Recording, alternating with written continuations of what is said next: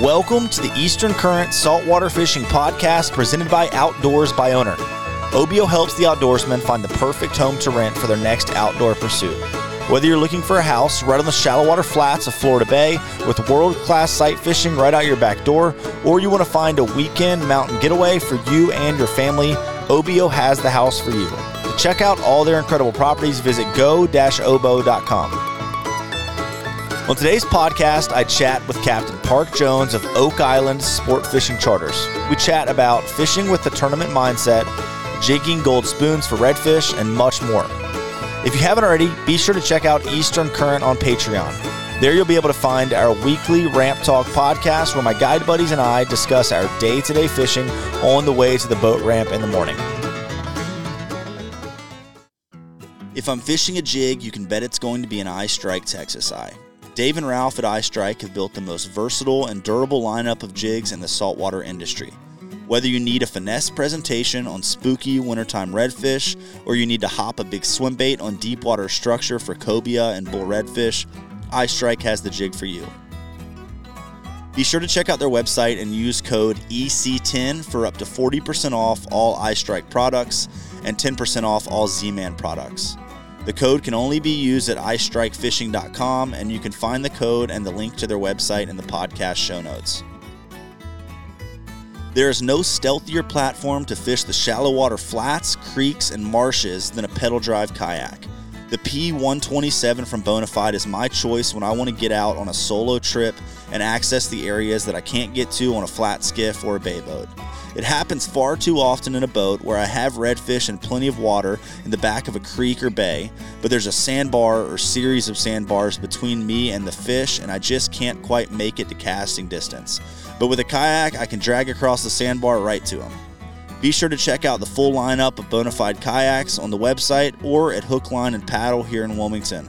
I will have a link to the Bonafide website in the show notes as well. Parks, what's going on, man? I know it's raining down there on you today. It's raining here on me, so we're definitely not on the water. But, man, thanks for jumping on the podcast with me. Man, thanks for having me. Yeah, this is awesome. Just tackle prep with a rainy day. Trip got rescheduled, so nice day to get the rods rigged and tackle prep for up-and-coming charters. Awesome. Heck yeah. So give people a little bit, we'll get into your full-blown fishing story, but give people a little bit of your background, just where you are, where you fish real quick, so people kind of get an understanding. So I'm out of Oak Island.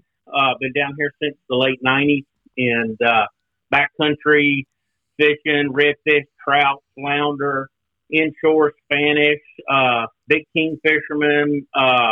I started my guide business in 2000, so I did a lot of offshore trips, tuna, dolphin, kingfish. I fished the SKA and did that. But my background's from Charlotte. I lived on Lake Wiley. We had a summer home out there, and that's where I started my bass fishing career.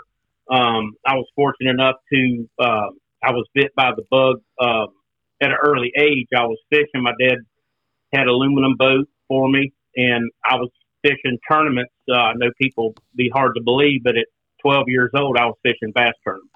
And that's awesome. Won my first tournament at like 14 or 15, and went full-time pro right out of high school. So yeah, it's been a fun journey.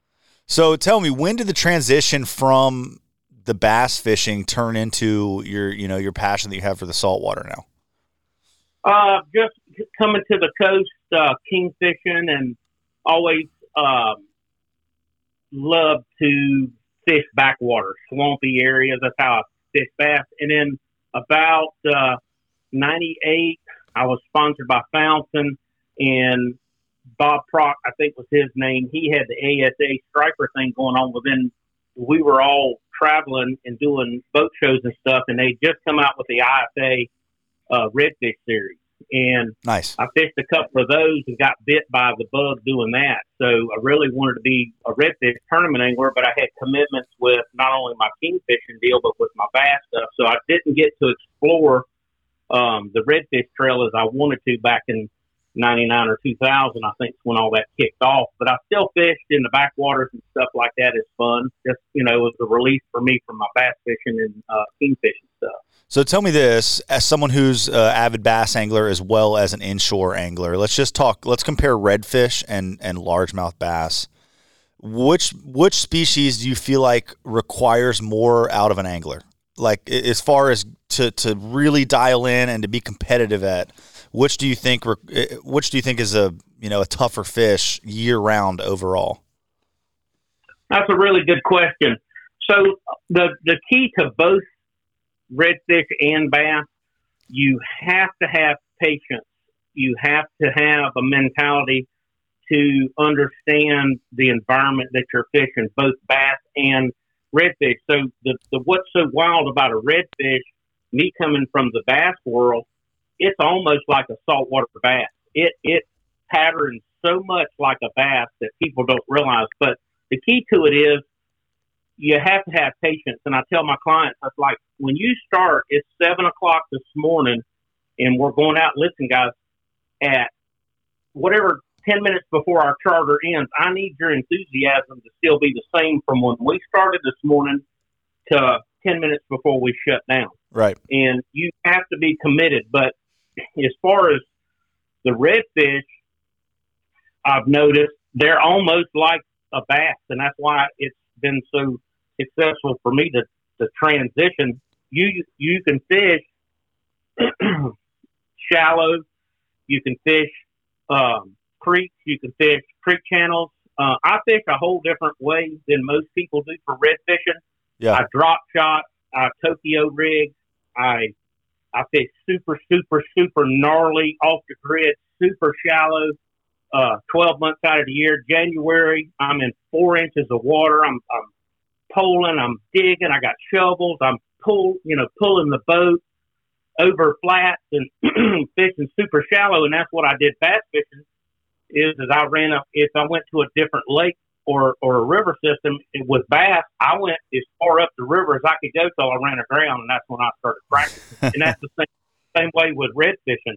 I'm a river rat. I love swamp areas, backwater, and it helped me. But when you run into, like, early spring, we have these transitions with the weather and stuff like that. I think they're almost equal. Bass, they're very temperamental with the weather changes, high pressure, stuff like that. But redfish are also affected by it. Now, a bass, he's around a tree, or he's in Florida, he's around grass, stuff like that. These redfish tend to be a little bit different as far as when a front comes in. Right. You can still catch these fish. These fish are still like when the wind's blowing 20 miles an hour and people, oh my God, the wind's blowing. Listen, that wind only is affecting you. It's not affecting those fish. Those fish reposition on a little, so you're fishing this flat and you've got sparse grass out there and you've got oyster bars and you've got little clumps and all that. You have to find the drain. You have to have the feeder creek, the highway. Every fish, doesn't matter if it's a bass or a crappie or a redfish or a catfish, it has to have a highway to get into that flat. And if you'll back off, it might only be a foot depression, but that red's laying, he's just bellying right in that little depression. You throw a drop shot rig or a Tokyo rig or a finesse style system, you can catch those fish. And I'm talking 6 or 7 pounders to win tournaments with. I backed up with my clients. I read I try to start them off at artificial, depending on the tide. If it's high tide, I put them up shallow. And I try to get them an artificial bite. If you got a 9 or 13-year-old child or somebody on there, their attention span's going to be short. So I back them up and, we do the live bait right quick, get them, right. 6, 7 nice little reds, and then I'll put them back. But, you can almost adapt any bass fishing technique with red fishing. I was with Mega Bass for about 10 years working ICAST with Mr. Ito down there. So I have a lot of neat Japanese swim baits and techniques that they use, that glide baits and stuff that I've been working with on these redfish, and it's really been productive. That's on a tournament situation. If you're just fun fishing for redfish, you can pretty much on the tide, whether the tide's high or whether it's low tide, you can pattern these fish identical to a bass. They're going to be staged up on a low tide on the creek funnel when they're coming out. You just need to know if they're, what they're feeding on. Right. Need to have the right bait. Every day can be successful. You just have to adapt, but it takes patience. If you have an expectation that you're going to go fishing today and you're going to catch 25, then you've already set yourself up for failure. You might fish 3 hours in a bay, and I'm practicing. It's got beautiful oyster rock. I'm looking at bait everywhere. I'm not getting bit, and it's 3 hours into this deal. You can't get rattled and bail. I'll turn right back around and fish that same area with a different bait, a different situation, different profile, slow my presentation down, and boom, catch a 7, boom, catch a 6, boom, catch a 5. And these fish can be anywhere. And that's what's so fun about it to me is in a tournament when we fish bass, when you see these guys fishing, people don't realize on the third day, they're not on their primary spots anymore. We are able to fish in a competitive manner at a high level. I can go into a creek on that third day. I've made the cut, and I'm in that third day. I've never even been there. I've never even seen it on the map, but the wind is blowing right.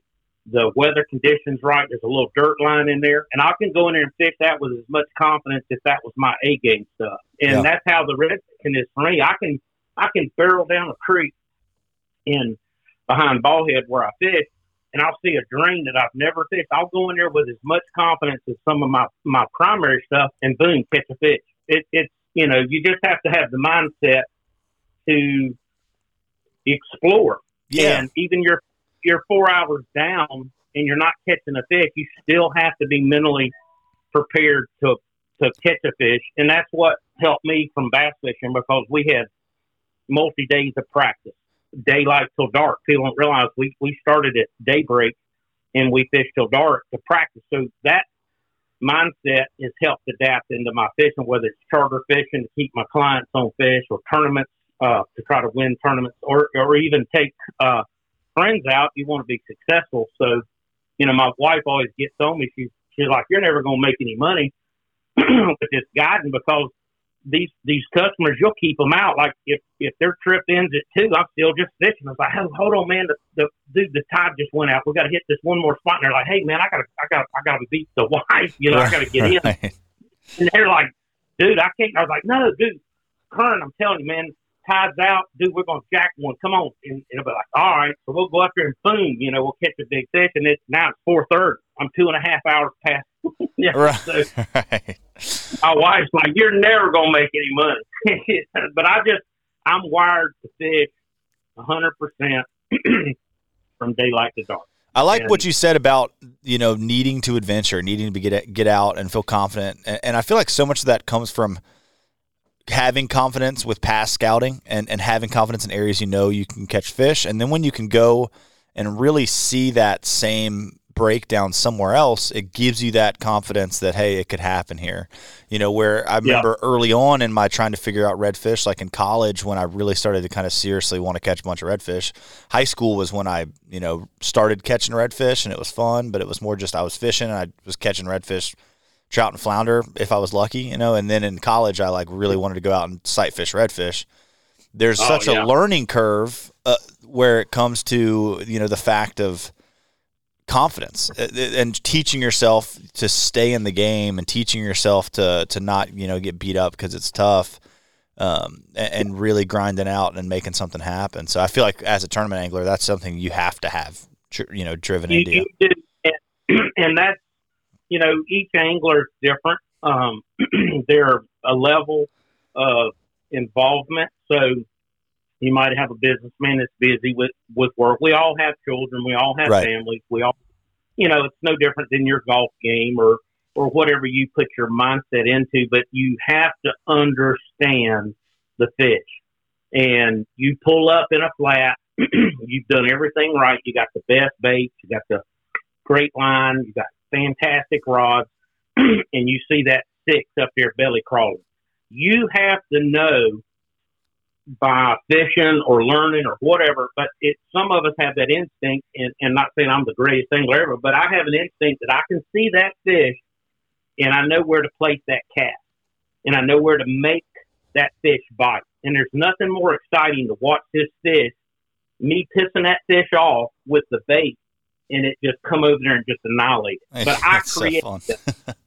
Yeah, I made that fish bite. Not because the bait was there and he's a apex predator and he's wanting to kill that bait. I made that fish bite. I controlled the situation. Right. And that's the fine line that people don't realize. Anybody can cast over there. And he's feeding, sure. He's cruising along. As long as you didn't spook him, you gave him enough lead time, he's going to eat. But the art of that is to hit that bait in a certain twitch, pause, boom, and make him like, and he just blows over there. Dude, the toilet flush of that is so insane. It's incredible. It is. And one of the things that you realize as you really spend a lot of time sight casting to any fish, that is, but especially redfish. Like I tell people on the fly rod, if you make a proper cast to where it needs to be on your standard sight fishable shot with a fly, you should need no more than 5 strips to get that fish to eat. Maybe 1 or 2 big ones, let it sit, then bump, bump, bump, and the fish is eaten. Same with a spin rod or a bait caster. You pitch it in the right spot. 2 twitches should be all you really need. That first one to bring it into play, and that second one to initiate the bite, and then that's it. Not saying you have to, but if you're an angler that's out there that's desiring perfection and wanting to be the best you can, like making the right cast with the right bait and the right depth. Those are all pieces, because I can't go throw a half ounce jig to a redfish in a foot of water and expect to land that bait in the same place that I could throw, a small Ned rig in there and be able to get him to bite it. Like obviously the bigger the bait, the louder. You got to lead him a little bit more, keep it away from him. But if you're fishing the right tackle and you put it in the right spot, the bait needs to spend very little time in the water before it's in the fish's mouth, if that makes sense. Yeah, and that's an awesome point that you brought up there, is I try to express to my clients and anybody that's fishing with me, when you make that cast, low center of gravity, everything low, side cast it. Don't bomb that bait out there. When you're fishing a grass line or whatever, throw that bait as low as you can to the water, because I'm used to skipping under docks. I'm used to skipping under pontoons, boat houses, stuff like that. But if you keep that bait low to the water, and if you see a stalk, you've already gauged where you're trying to make that cast. But if you see a stalk of grass or whatever, make that bait kiss it and just fall in the water quietly.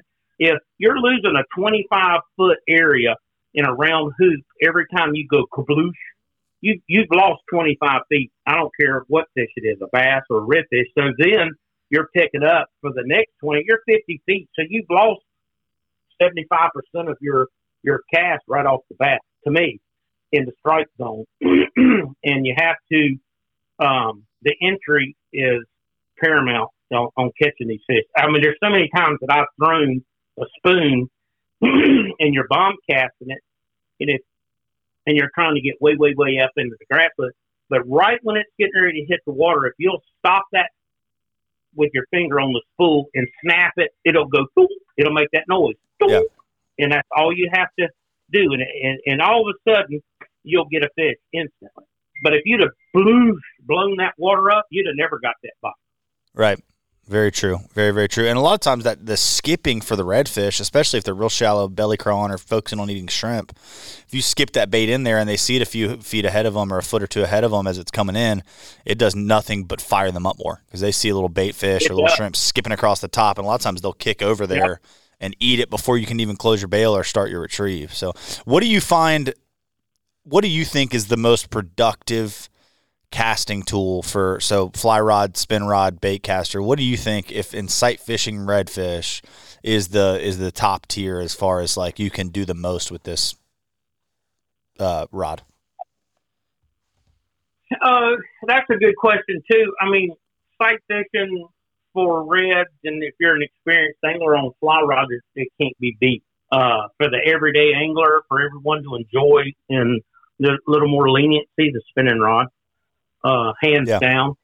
So many different baits that you can use, choices, whatever level you are on casting, everybody can enjoy the spinning rod. Now, the bait caster, you really don't need a bait caster in red fishing, unless you're in Louisiana or something and you want to catch, some big fish and they're just really tight in grass. But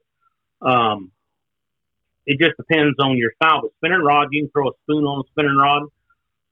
You can throw swim baits on a spinning rod. And, I use ultralight line. A lot of people, probably gear up. I fish a little bit different than everybody. I use super light line. I want that extra cast. I worry about getting the fish to bite. Then I worry about getting him in the boat. But I use, 10 Power Pro Slick 8 V2 braid. I think it's the finest braid on the market. I use in tournament situations in a little bit thicker. I use 15 pound, but I use 12 pound fluorocarbon is my staple. I know people are like, what? I mean, that's just unheard of. 14 is heavy to me. If I'm throwing 14 pound fluorocarbon, it's affecting the bait to me on a little swim bait, whether that's a Z-Man, diesel minnow or whatever. I know people use 17 and 20 and they probably catch tons of fish, but I have a different approach. I'm more of a finesse. I'm a heavy cover.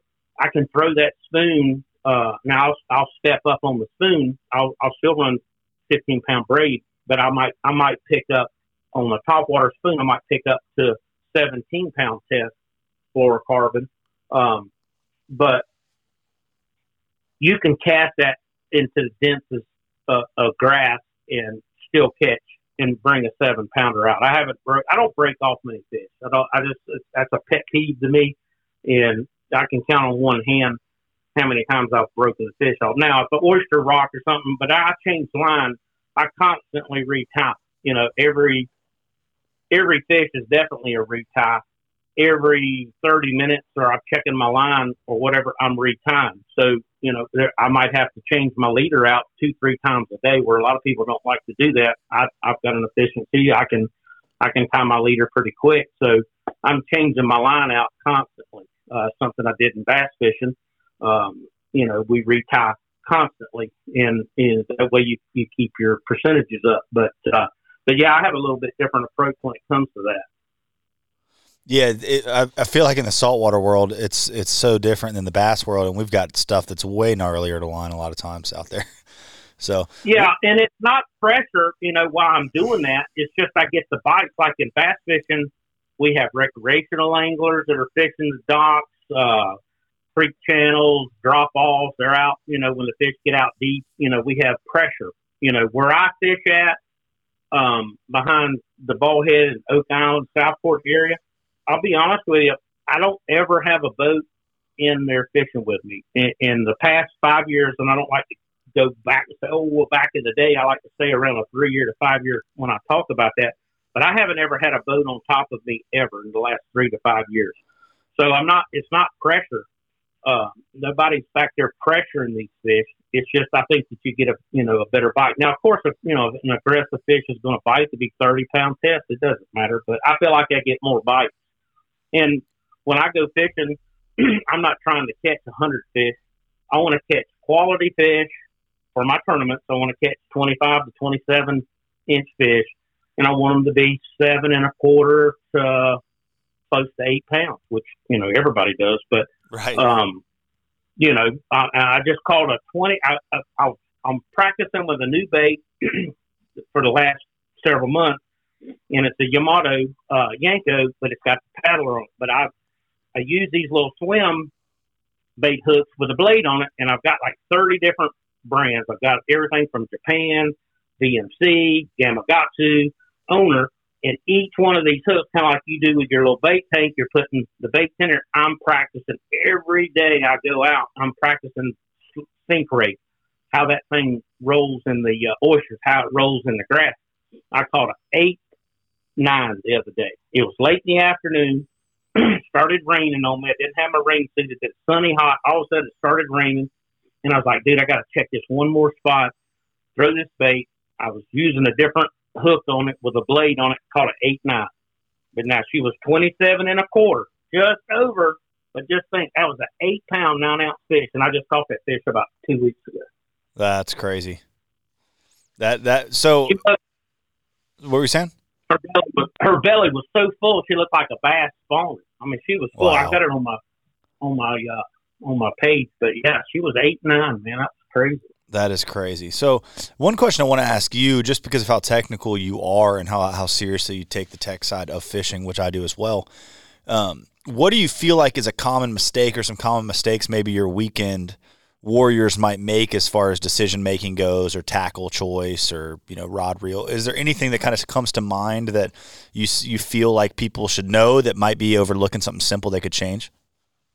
Absolutely.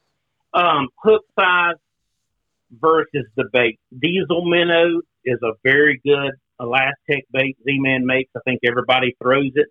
The little Z paddle bait, the smaller profile bait, if they'll throw a 3/16 ounce hook, Eye Strike makes it. It's a trout eye, actually. It's a little shorter shank for the little Z paddle bait.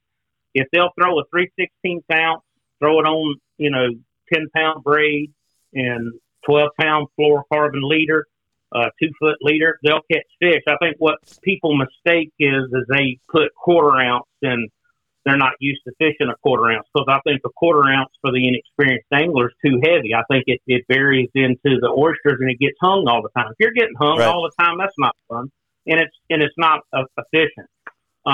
Back up to a 3/16, depending on current and depending on where you're fishing, go to an 1/8 ounce. I mean, if you're fishing deep, 6-foot, 4-foot drop off, and you know what you're doing, and you can throw a 1/4 ounce. But I think that people are rigging these baits incorrectly, and that's paramount to having any action with any bait is having the proper hook in it. And if you set up throwing a top water, that's pretty easy. Making a top dog or spook or whatever, that's pretty easy to do. But there again, people might not know you don't need to throw fluorocarbon on a top water spook. You need to run monofilament. It floats. You don't need any line sinking. When that line sinks and you're twit, and that line sinking, it's slapping the line. So monofilament has stretch in it. So when you make that long cast and that big fish bites, it has a stretch in it. That's a plus. And also monofilament floats. A lot of people, the newer guys, I think, don't understand that. Everybody's on the fluorocarbon, and they want to run fluorocarbon on everything. I throw 20-pound big game Berkeley on my spoons back home, deep water jigging for bass. Like after the spawn, like right now, they make a big transition, and it's for that stretch, because I'm 28 feet down with an 1.5 ounce spoon, and I'm catching 5-6 pound bass. I need that stretch, and that's the same thing with your top water. But yeah, for the recreational angler, any of the Z-Man products, the swim bait, you rig it with a 3/16 ounce trout eye, or you can run the strike eye. I think the swivel head. What do they call that one? The Texas eye. The Texas eye. That's a staple. I mean, any oyster bar, whether the tide's coming in or falling, if you don't have a boat to get up in the shallow water, you can fish the creeks. A lot of people don't realize this. And like I said, I fish a totally different manner than most people for red fishing. But as the water's flowing into these creeks, going into the flats where I like to fish, and I know some guys might not have a boat that can get up in there. Don't worry about the flat. That flat's great, and there's fish up there. But that little creek coming in, it might be a football field long. You can flip, and I'm speaking this in a bass term, you can flip 3/4 ounce spoons going into that creek, trolling motoring into the creek, flipping little eddies and jigging that spoon. I use a 3/4 ounce because it punches through that grass, and you can go into that creek in those mouths, throw that spoon and jig it just like a jig and catch 6-pound fish. I do it every day. Yeah.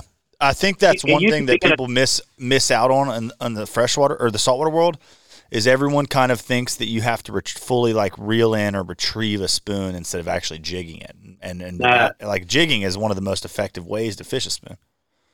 Yep. And you can flip that whole creek channel going into that flat or wherever your boats can make it and catch redfish. And, you know, there's a whole other technical side to the deep water side of it. Pressure, high pressure, whatever's going on with wind or whatever, and you're up in that flat and it's just blowing and it's just gnarly and it's just like, man, this is just blown out. It's dirty. A lot of current. Back off. Fish the oyster bars that you practice that are super shallow. So I want to fish the most shallow oyster bars there are. So when the high tide comes up, it's only 2 feet deep. You know what I'm saying? Right. And I throw a drop shot. People's like, what? A drop shot? You're drop shotting for redfish? Yeah, absolutely. I drop shot for redfish.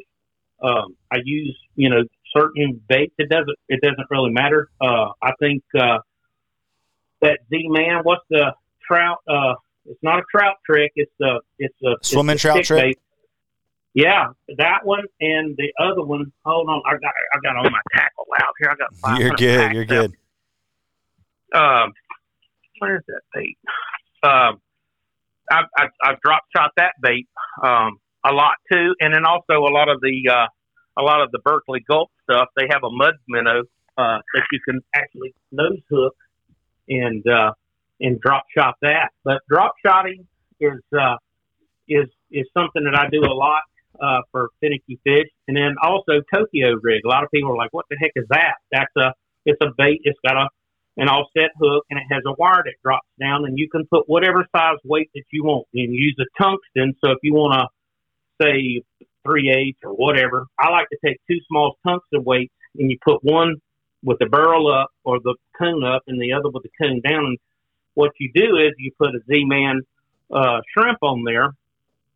And when you're bringing that through that pluck mud or that little bit of mud, you jerk this bait. If you watch this bait in the water in the mud, a Tokyo rig, and this will blow people's minds, but if you'll throw that bait up there and jig it, jump, that thing's puffing up that mud just like a shrimp is digging. And if you pay attention to that, you can work that bait and jump that bait and make those weights jump up and down that mud. Dude, it is insane to watch those fish go over there and bite that. It's crazy. I've teamed up with Florida Fishing Products to outfit my guide service with their spinning reels, braided line, and fluorocarbon leader, and I'm looking forward to giving you some real-world feedback on their gear. I've been enjoying their Osprey CE for all my light tackle redfish and speckled trout, and Resolute for my beefier setups for big reds, cobia, tarpon, and jacks. I'm looking forward to helping further their mission to equip anglers to fish better, which couldn't align closer with our values here at Eastern Current. Be sure to check out their website, floridafishingproducts.com, or ask about them at your local tackle shop. Temple Fork Outfitters is the rod of choice for all of us here at Eastern Current. Whether we're fly fishing for shallow water redfish, sight casting to cobia from a tower, or dropping live pinfish to grouper in 100 feet of water, they have the rod for the job. Their customer service is unmatched by any rod company out there, and their rods can take the beating of everyday guide use without any issues. My favorite rod for redfish and speckled trout is their 7-foot medium-light tactical inshore spin rod. Be sure to check out their website, tforods.com. What weight Tokyo rig do you like? It just depends on how shallow you're fishing. Yeah, gotcha. Yeah, now, like I'll fish it up in the flats, up in the grass, and if there's enough mud, it's where I feel like I can effectively work that fish. But you can back off in when the tide's out, high pressure or whatever. You can work it. So 3/8 ounce to get it down deep. 2 little 1/4 ounce tungsten weights up shallow. It doesn't really matter because what you're doing is that bait's standing about 2 inches off the bottom, and the weights are down in the mud, just kissing the mud. And the key to it is those weights are bouncing, and it's crazy. I know you'll probably do some video, go video that, and it'll blow your mind how much that thing just poof, poof, poof. It's just making these little clicks. And it will drive these fish crazy. Heck yeah. But the average fishermen, you're getting into a lot of technical things. The average guy, top dog, spook, top water right now is picking up as the weather gets better. For the average angler, we catch fish, starting in February on top water, but right now, good top water bites going.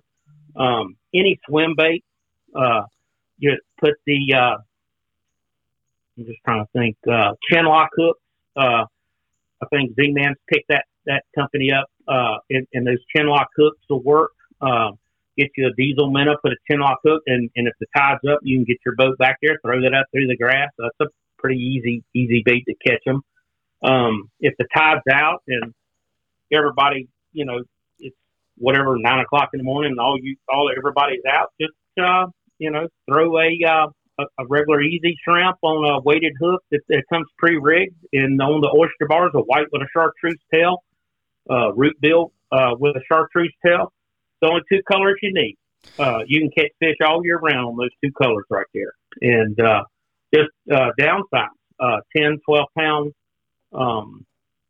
fluorocarbon leaders and 15, 10-pound braid, get long casts, and these guys, they'll pick up fish, they'll catch fish. So I want to go into, before we get away from this, I want you to share with people a little more on the jigging a spoon for redfish, because I feel like out of we've talked about so many tactics on this podcast over the years, and I feel like that's one we've never touched on that's so effective that not many people are doing. And so walk me through kind of what that looks like day to day on the water here in North Carolina. I mean, and how that would translate obviously to anywhere else that there's redfish, but the kind of areas you're looking to jig a spoon in, and how it's productive. So we'll start with the flats. High tide, we're burning swim baits or whatever, and the grass line that you're fishing, you see is 20 yards from where you're fishing to inside that grass. So there's different zones of grass line. So you have that sparse grass that you can work baits effectively. Then you have the other zone behind that, and it's super dense. And most people would never even dream of casting up in there because, one, you can't work a bait. That's the most productive area. It's like I tell my clients, I say, look, cast up into the grass. Well, they'll cast, 30 yards up here. And I was like, no, I need you to cast all. They're like, really? That far? When you cast that spoon up there and you go in there, let that spoon fall and drop into the water and feed your line out and jig it 1 or 2. It could be 6 inches, could be a foot. I don't know how deep it is.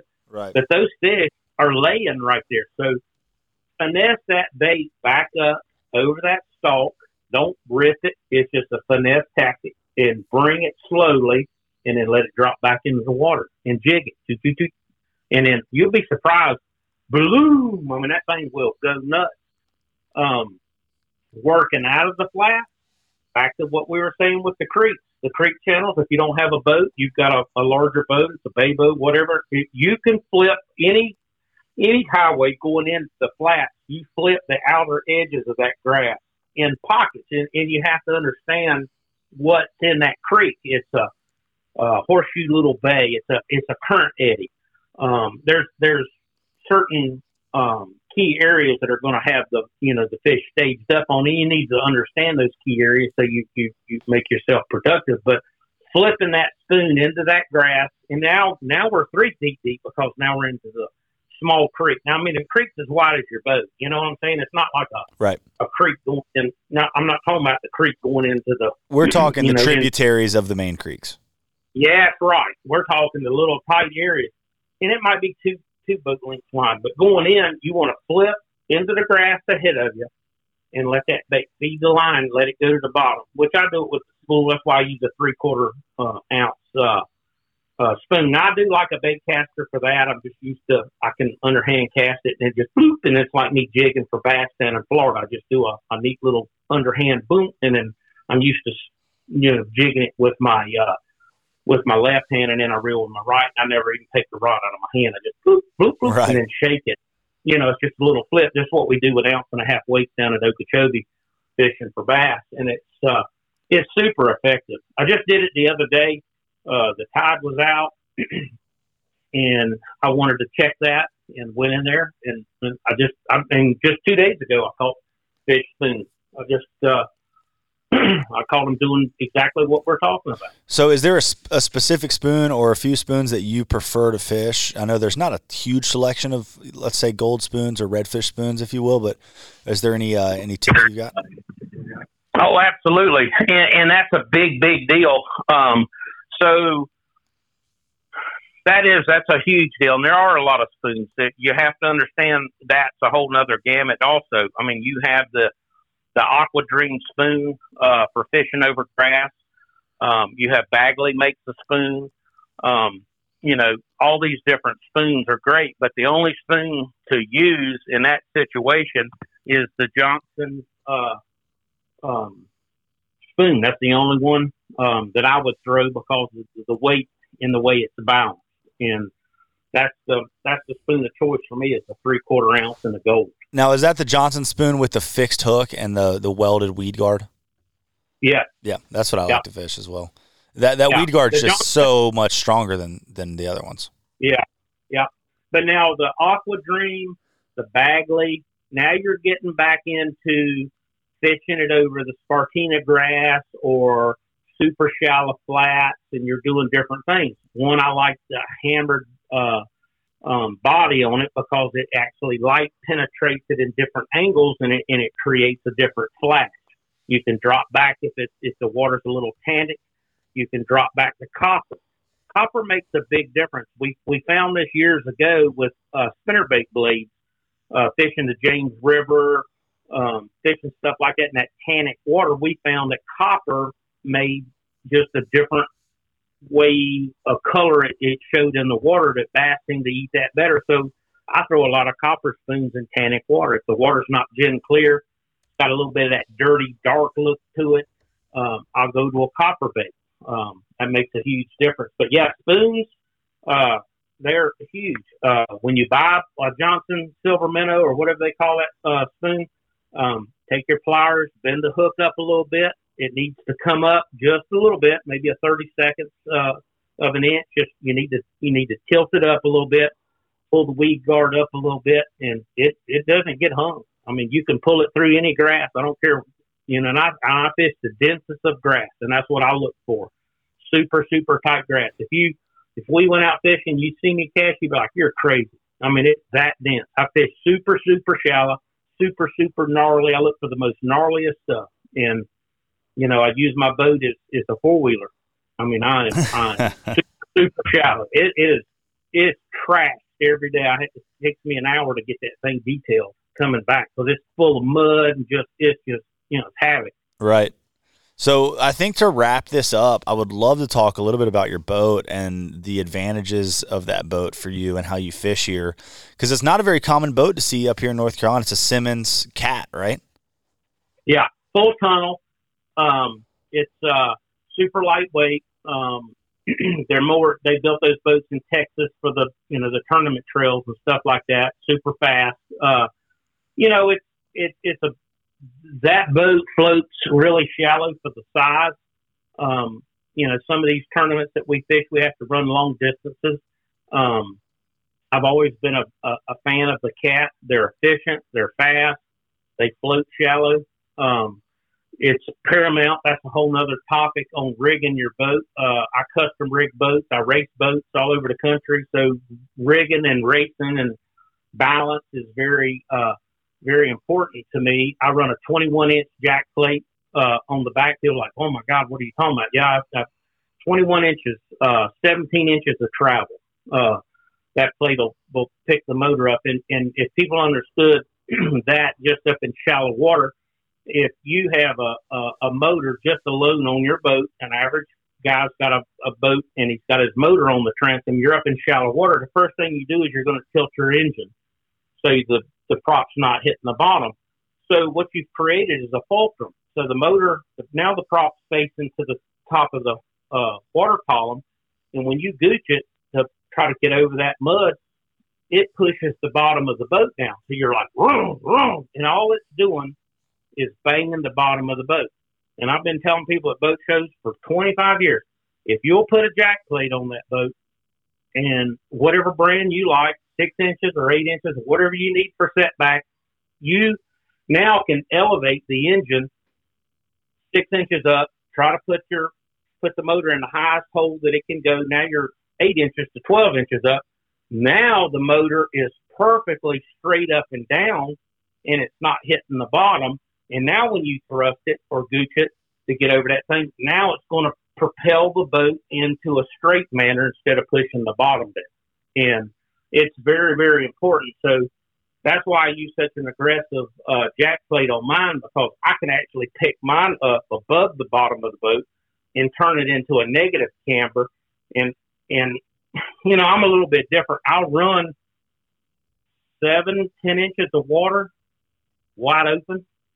I don't care. I mean, I'm super shallow. My boat will take off in less than a foot of water.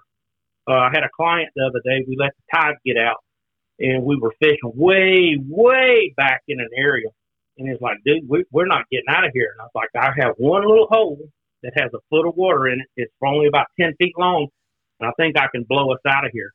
And we're a half a mile, and it's 6 inches. All you can see is the bottom.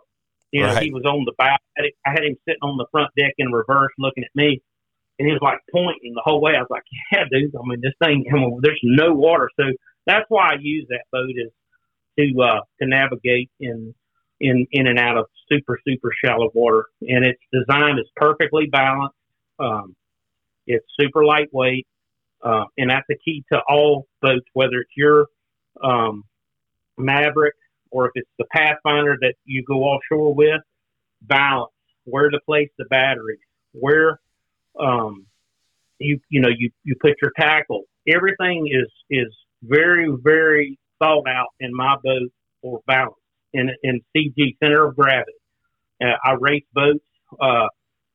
We have to put our motor in a certain position. So if you took your Maverick and you had a cherry picker at home, or if you had a crane somewhere in your shop, you could pick your boat up, take a strap, put it under the boat, about right behind the console, and pick the boat up. It can still be on the trailer, under the trailer where it don't fall or anything, but pick the boat up and then move that strap and balance that boat out to where it's floating in air on that strap. Then place your batteries, then place your tackle, and put your trolling motor on the left side. Maybe put your trolling motor on the right side. Balance that boat out, then rig your boat. Now you are completely centered. You center balance that entire boat. That boat will run faster. It'll be more fuel efficient. It won't beat you up in rough water. You won't get sprayed on, and it will fly. It's a huge difference. I set boats up all over the country, and I've been doing this for a super long time, and it makes a huge difference. Tremendous difference. Yeah, that's something I feel like it's one of the really fun parts about our boats, is getting them just dialed in how we want them to make them the best machine for the job. Yep. And I feel like that's something I take it into account in a small scale of, like, I do balance my own stuff out, but even then when like clients bring stuff on the boat, and I'll pack a bunch of stuff in one hatch or something, and then I'm essentially just creating more work for myself polling. So it's really I'm the only one that suffers from it in that stance. But it's cool to really dial all that stuff in. It'll help you in shallow water too, for sure. And that's the whole key, the art of this, because that's all we do is fish shallow water. It's you in our fishing and what we're doing, technically red fishing, serious shallow water red fishing, you don't need electronics. Right. You just don't. You don't need them. It's super shallow. My transducer stays tore off the boat. It's zip tied to the power pole right now. I tear it off every time I go. You fish super, super, super shallow. And if you have a balanced boat, you'll be surprised how much skinnier you can get. Batteries are a big choice. Get away from the wet cell batteries. If you can't afford lithium, go to any AGM battery. Go to an Optima. They weigh 30. I think they're 36 pounds. Go to an Odyssey. Depending on what your time frame of fishing is. I fish from daylight to dark. I'm a serious angler. I don't play around. I fish long, long hours, and I run a wireless foot control on my trolling motor, so I'm on the trolling motor constantly because I'm scouting. So I need batteries to last all day. If you're a 4-hour guy, get the little tiny Odysseys. You can run a 24 or 36. I run a 36 volt system. Super lightweight batteries. I'm not a big fan of I do a lot of shows. I go to the Miami boat shows, Yellowfin, all those guys that build these custom skiffs and everything. I love boats, so I really dig and get to enjoy looking at all the different boats. But I'm not a fan of putting batteries in the bow of the boats. I think I think that's crazy. They put the fuel cells up there. Right. I think the fuel cells in those boats shouldn't be in the bow. I know that you're trying to balance it for the guy on the back on the poling platform, but I think that if you could center that fuel cell under the console to some degree, put the batteries under the console, you're balancing that boat out.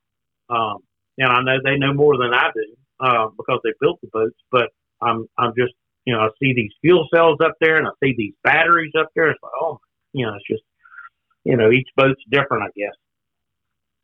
Yeah, most definitely. And it's all about, kind of getting your boat rigged the way you need it. So, well, man, that was a incredible almost hour there of just really good knowledge and points that we haven't talked about really on this podcast. No, we need to do another one because I'd like to help these guys that listen maintenance on their boats and keeping their motors, up to par where they're not having to run, not to take away from the boat dealer, but if they can fix a water pump at home or if they can figure out or diagnose the motor so they're not down if they got a trip the next day or if they're going out with their buddies, they're not down.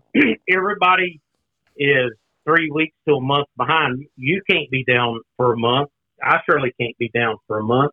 The average angler, he's going to lose 3 weeks of the best prime time fishing on something simple, preventative maintenance, carrying some of the tools and tricks that they can, fix some stuff right there on the water to get them back home instead of having to call somebody to tow them in. And so there's a whole nother segment there we can tap on. Yeah, I think that's something that could be very, very beneficial. And, with the idea, obviously, of just keeping that boat on the water and allowing you to fish more. So, but man, tell people real quick before we sign off where they can find you, how they can get a hold of you and whatnot if they want to try fishing with you. Yeah, Oak Island Sport Fishing Charters. I'm right here on Oak Island. It's oakislandsportfishingcharters.com. Call me 704-361-1523 on my cell or flatfishingtv@gmail.com. Awesome. I love it, man. Well, thank you so much. I'll have all that linked in the show notes as well. You guys, thanks for listening to another Eastern Current podcast, and we'll see you next week. Later. If you're anything like me, you like a clean boat. That's why I've chosen to partner with Carolina First Mate out of South Carolina. Carolina First Mate is a family-owned business that provides environmentally friendly boat cleaning alternatives. My two favorite products are their hole cleaner that doesn't harm your trailer and their boat wash. Be sure to use code EC15 for 15% off your online purchase. If you're interested in checking out all their products, you can find a link to their website in the podcast show notes.